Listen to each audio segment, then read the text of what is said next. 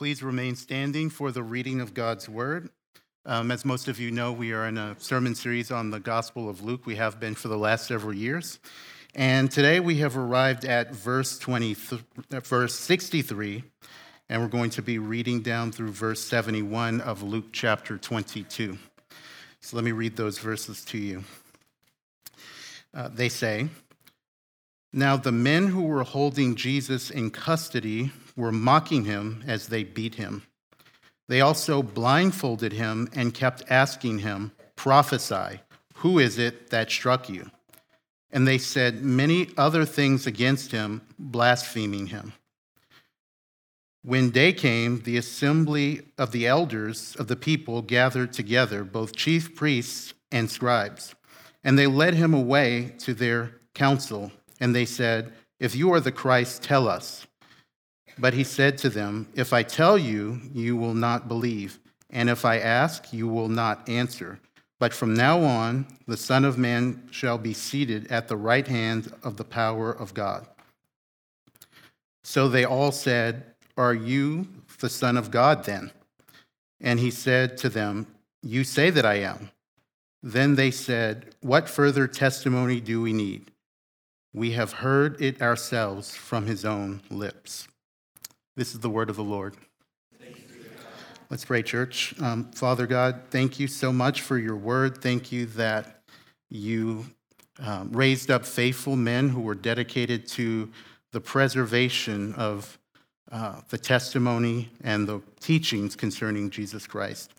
And I just pray, Lord, that as we examine your word this evening and we look at everything you endured on our behalf, I just pray that we would be stirred in our affections towards you, that we would be taken to a higher level of love and loyalty for you when we remember all that you sacrificed on our behalf, everything you didn't deserve, you didn't need to endure, and yet you chose to enter into human history, become a human, and suffer tremendous torture, torment, disrespect, so that we could be exalted with you in heaven and with you and with all of our resurrected loved ones who confess your name.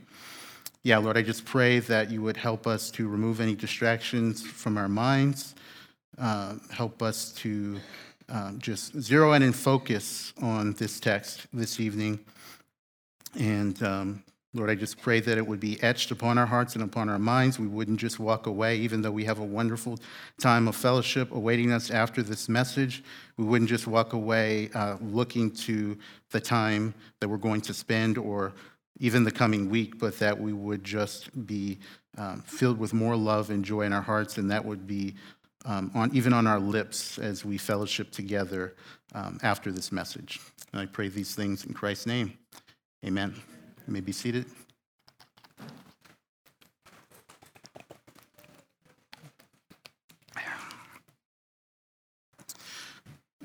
Good evening. My name is Raymond. As most of you know, I'm one of the preachers here at Shorebreak, and just honored once again to be able to stand in front of you and proclaim the Word of God and really the love that Christ has shown for all of us.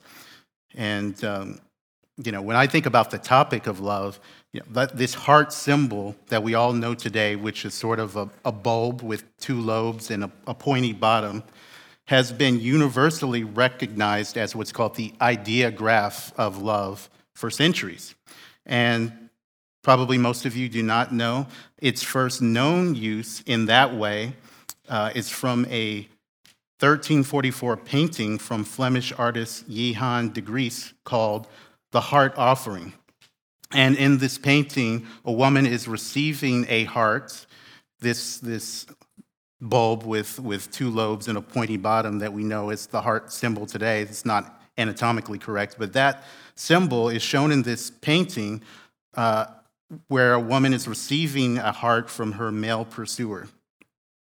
And now, almost 700 years later, we see this symbol used in emojis, boxes of candy, greeting cards, even pillows to symbolize love. But for me, and I'm sure for most of you in this room, the greatest symbol of love is not this heart icon. The greatest symbol of love predates that icon by more than 1,300 years. For most of us here, the greatest symbol of love is the cross. And the cross always manages to invade my consciousness in profound ways at the most opportune time. In the first year or so after my mom died, more than a decade ago, I had this reoccurring dream where I'm saying my last goodbyes to her all over again. I truly believe that the Lord again and again preempted what would have been a grief-filled ending to that dream by instead showing me a vision of the cross. And so in those dreams, I was constantly reminded that Jesus defeated death through his death on the cross, making my mother's passing nothing more than a passage to everlasting life.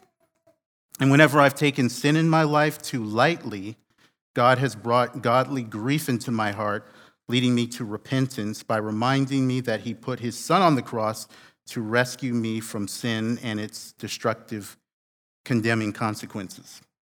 And whenever I have been guilty of pride, God has brought the cross to my mind to remind me that the most glorious and exalted person in the universe humbled himself to become a human just to die for others. So the cross has been the greatest source of joy, hope, and inspiration in my life. And it's the greatest symbol of love because a measure of love is how much the lover is willing to sacrifice for the one or ones he loves. Jesus loves us so much that he was willing to hang naked and disgraced on an executioner's cross so that we can enjoy life forevermore in his presence. Now, I say all that to start today's sermon to say that in no way is what I'm about to say in any way, shape, or form intended to diminish the importance of the cross. But while the suffering of Jesus culminates at the cross, it's not exclusive to the cross.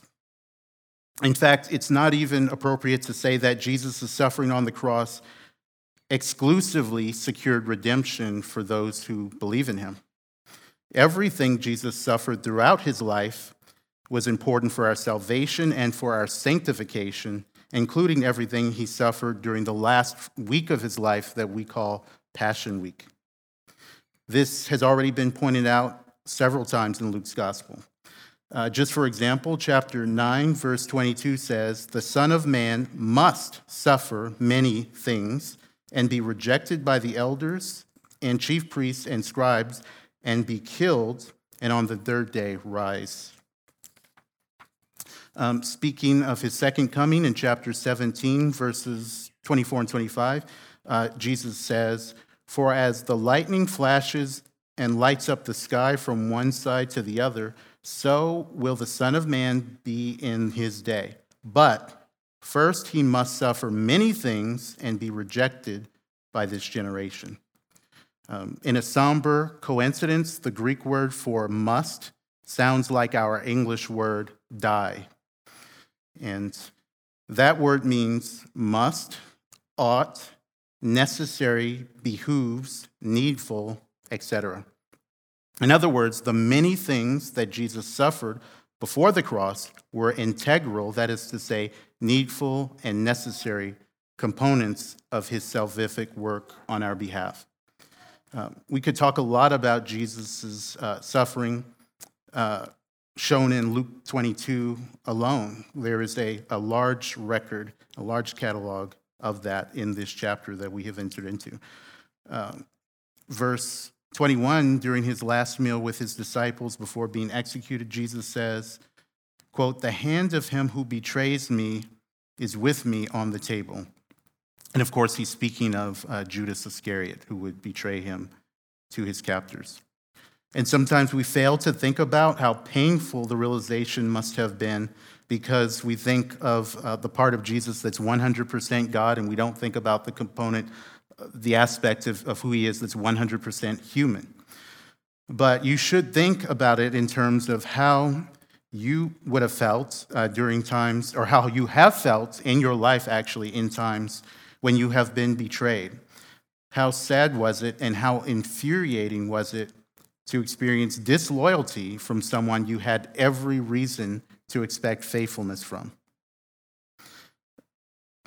That's exactly how Jesus felt. John 13:21 records this part of the Last Supper this way. Jesus was troubled in spirit and testified, "Truly, truly, I say to you, one of you will betray me." And so Jesus was troubled by Judas's betrayal, even though he knew that God was going to use Judas's wickedness to accomplish eternal good. But we've also seen that Jesus suffered emotionally because of the anticipation of the physical suffering he was about to endure. I think we talked about that last week. In verse 44, when Jesus was praying that if it was possible he could avoid his execution, it says, being in agony, he prayed more earnestly, and his sweat became like great drops of blood falling down to the ground. And Jesus also suffered humiliation because he chose to submit himself to arrest by corrupt authorities, even though he had the power to resist it. And he chose to go forward with his arrest. It didn't make it any less humiliating. When Jesus had finished praying that the Father would spare him physical suffering if possible, he returned to his disciples several times and found them sleeping as he was praying. But this is the point. Matthew 26:45 says, "Then he came to the disciples and said to them, 'Sleep and take your rest later on. See, the hour is at hand, and the Son of Man is betrayed into the hands of sinners.'" And I think it is particularly vexing to Jesus that the only way God's rescue plan for humanity to be fulfilled was through being persecuted by people who were beneath contempt. All of that was leading up to the suffering that Jesus experienced in today's text, which takes place Friday morning of Passion Week, after he had been arrested. And again, this suffering was just as necessary as the cross, and in many ways mirrored the cross. So let's look at today's passage. Verses 63 and 64 say,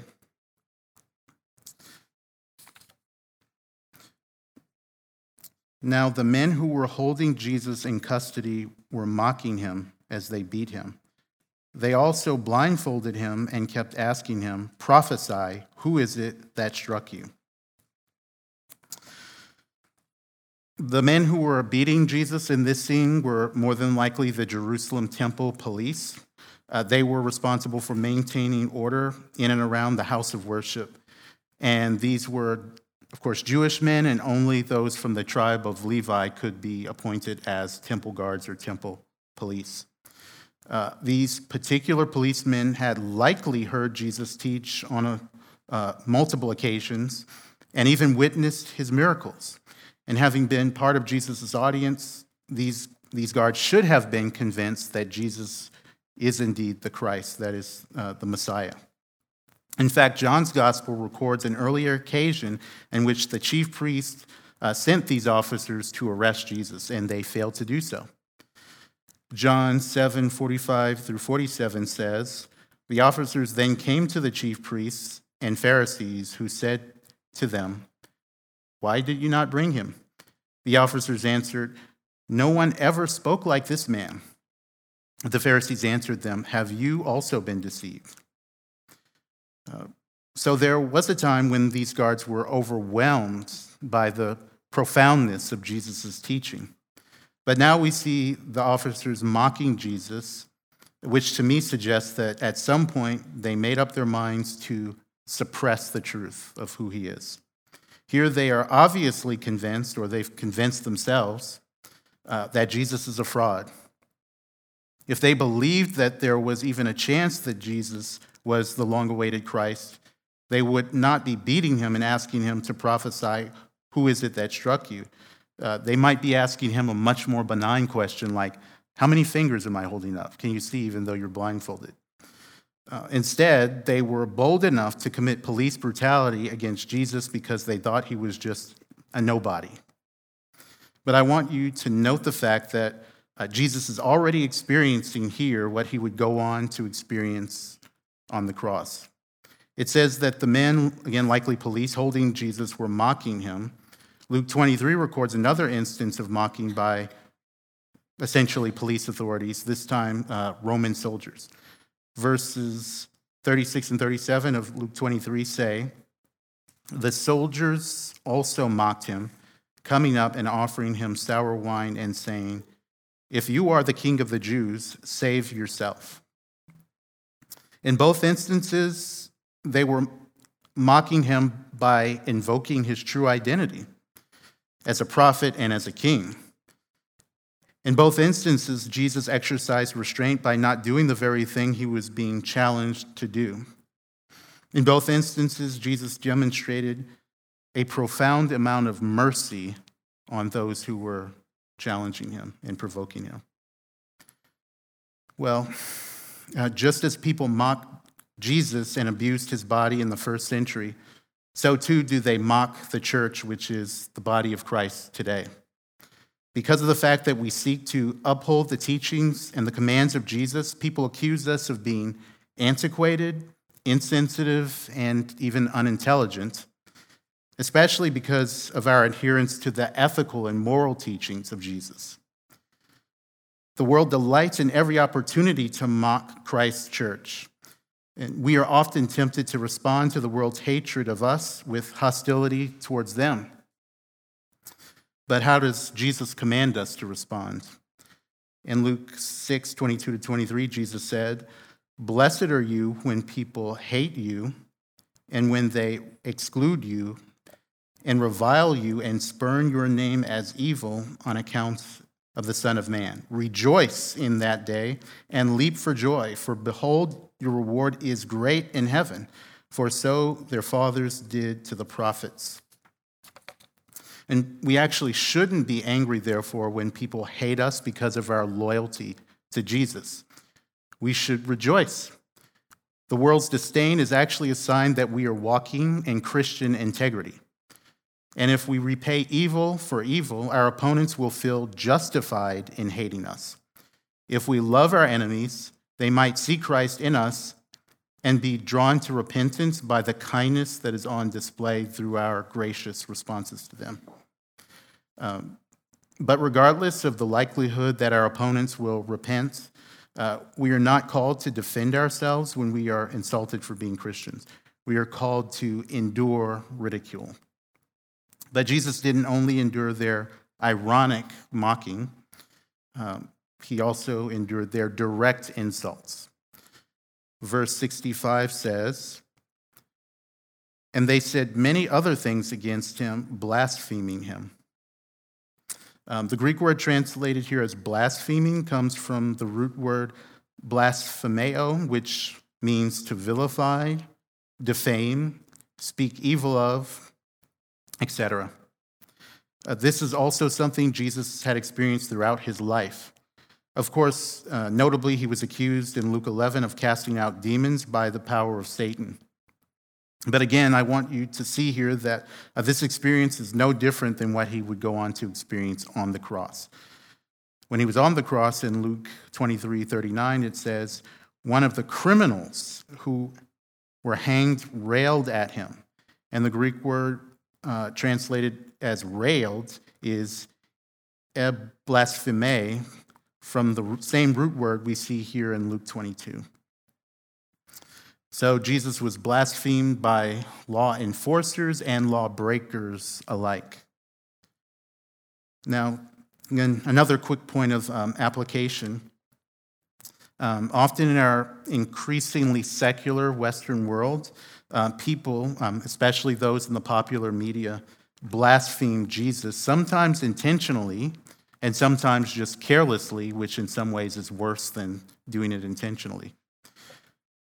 Some popular recent examples include the app called Text with Jesus, launched in July, and this uses ChatGPT technology to text you in a way that it thinks that Jesus would respond to your texts.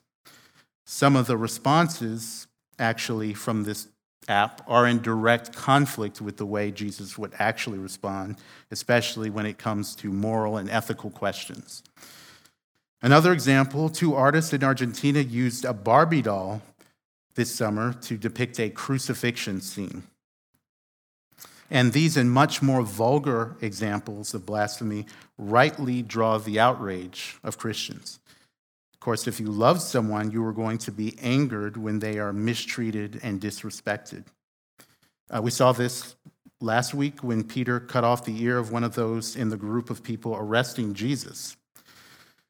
In our context, I don't think any of us here would necessarily be tempted to maim someone who is blaspheming Jesus, but we might be tempted to slap those people and just simply tell them to keep Jesus' name out of their mouths. But when we feel intense anger against blasphemers, we need to remind ourselves that if God were to smite every blasphemer on the planet, every single person on the planet would be killed, including everyone in this room. And so even though it is quite natural to be angry with those who go out of their way to blaspheme Jesus, we should react with the same compassion to blasphemers that our Lord Jesus himself had. And in Luke 12:10, we see this. Jesus says, "Everyone who speaks a word against the Son of Man will be forgiven, but the one who blasphemes against the Holy Spirit will not be forgiven." So anyone who is enlightened and drawn to repentance by the Holy Spirit can be forgiven, even if they've been guilty of intentionally blaspheming Jesus. This is actually, of course, the testimony of the Apostle Paul.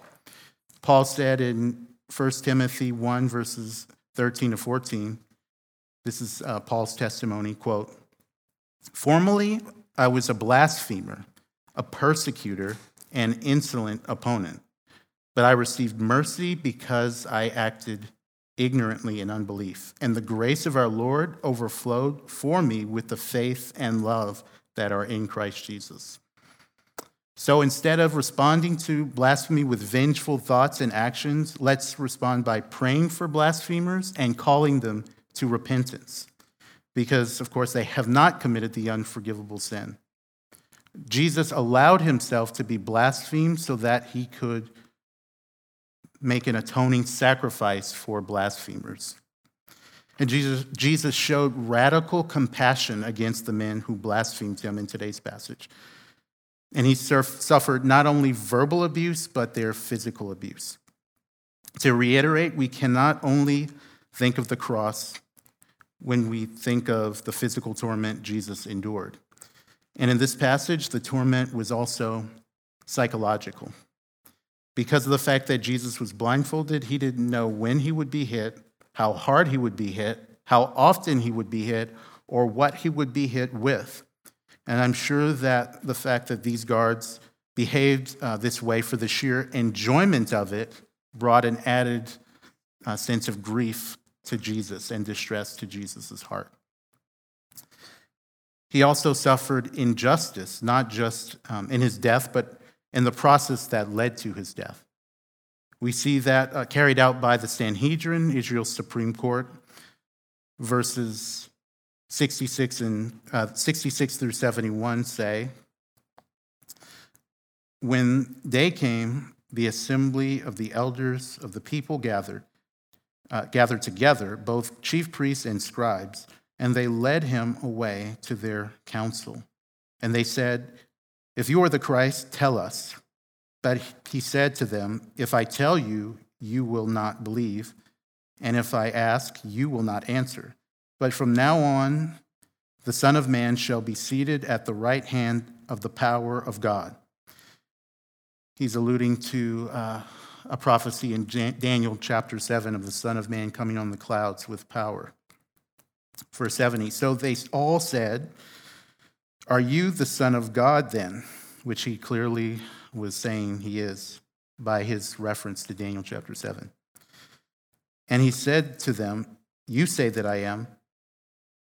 Then they said, 'What further testimony do we need? We have heard it ourselves from his own lips.'" There are many injustices that Jesus suffered at the hands of the Sanhedrin, but for the sake of time, I just want to point out a few that he's suffering in this this time frame of Friday morning before being crucified. And some of these are obvious, but some of them maybe aren't so obvious from the text itself. And all of these ways, Jesus suffered injustice, severely violated Israel's legal code of ethics, which is to say their jurisprudence. According to Jewish custom, a trial needed to be public for the sake of accountability, and that did not happen. Second, a defendant needed to be given the opportunity to bring witnesses in his or her own defense. Third, Jewish law dictated that multiple witnesses were needed to confirm a charge before a defendant could be considered guilty. Fourth, a defendant could not be condemned based on his own or her own testimony, even a confession of guilt. Fifth, there needed to be 1 day between the day a guilty verdict was reached and the day that the punishment took place, in case new evidence or new witnesses would come forward to exonerate or prove innocent the one being charged, the one on trial. All of these things were violated in Jesus' case. His trial was not public. Jesus wasn't given a defense. There were not multiple witnesses confirming a single crime Jesus had committed. And Jesus was condemned and crucified on the same day, and he was condemned based on his own testimony. And that testimony wasn't admission of criminal activity. It was admission of his deity and messianic identity. So the cross was unjust, disrespectful, and tormentous. But Jesus' experiences prior to the cross were also unjust, disrespectful, and tormentous. And God the Father didn't spare Jesus any of these tormentous realities, and he let him bear the full weight of that grief and that physical, emotional, psychological burden. And again, just a point of application, just as Jesus was condemned for telling the truth about his identity, we can expect to be condemned for speaking the truth about Jesus' identity today.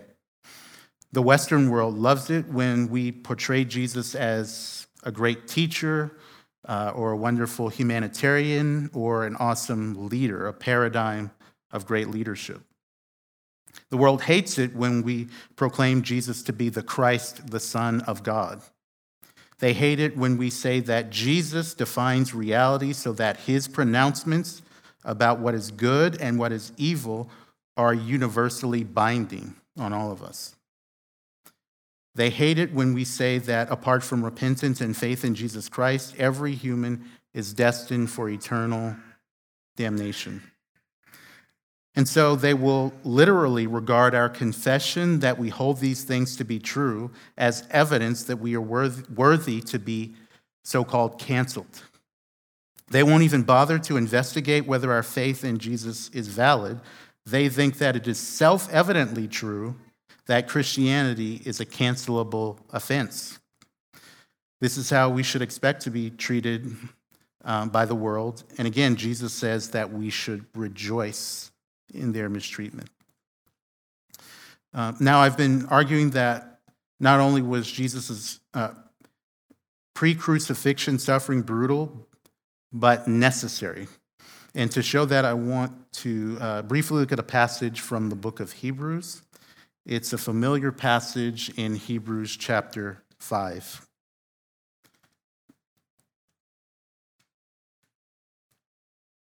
And verses 7 through 9 of Hebrews 5 read, "In the days of his flesh, Jesus offered up prayers and supplications with loud cries and tears to him who was able to save him from death, and he was heard because of his reverence. Although he was a son, he learned obedience through what he suffered, and being made perfect, he became the source of eternal salvation to all who obey him." If you don't sin because of a lack of opportunity to sin, that doesn't really say anything about your godliness. If you have opportunities to sin but remain unwavering in your commitment to God, that says something about your godliness. Jesus was not perfect merely because he never sinned. He was perfect precisely because he had many opportunities to sin, yet he was so committed to righteousness, holiness, and the glory of his Father that he never did sin. And often sin provokes sin. We are tempted to sin as a response to having been sinned against. And so Jesus was sinned against over and over and over again and didn't respond and react in a sinful way. His uprightness in those circumstances allows him to atone for all of our failures. That's how he became the source of eternal salvation. If the only thing necessary for our salvation was Jesus' death, God would have allowed Jesus to die when Herod tried to kill Jesus when Jesus was a baby, as is documented in Matthew chapter 2. Instead, Jesus' perfect life in a world that constantly invites and provokes sin is what made his death atoning. Those perfections were necessarily manifested through his obedient life that he lived in spite of the suffering his obedience brought upon him. So, church, let us continue to be grateful to Jesus for being willing to suffer the agony of the cross so that we would be saved. But let's also remember that the suffering he endured was so much more than those 3 hours. When we say that Jesus laid down his life for us, it doesn't merely mean he died for us. It means he endured a lifetime of sorrow so that we could enter into his eternal joy. Let's pray.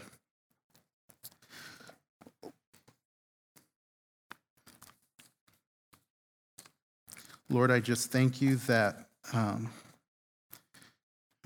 you are so gracious and so merciful, even to those who tortured you, some of whom may be in heaven when we get there. We don't know. But you are also merciful and gracious and compassionate when we sin against you, when we have blasphemed you, when we have disregarded you even in our own lives. And you have patiently, you've bared patiently with our sin, waiting for us to come to repentance. And I just pray, Father, that again we would be overjoyed because of our realization of that great love you've shown for us. And I pray that that love would lead us to deeper levels of loyalty toward you. I pray also, Lord, that when we think of those in our lives who are not Christians, including those who are intentionally antagonistic towards us and towards you, I pray that we would have a heart of compassion towards those people and that we would pray for their salvation and seek out opportunities to share the good news of your forgiveness through repentance and faith in you. Lord, I just pray that we would not look at all of the things that we suffer for being Christians from an earthly perspective, but we would look at them from an eternal perspective. We would look at them from the perspective of how our very suffering and persecution at times manifests your glory in us through our patient endurance, Lord.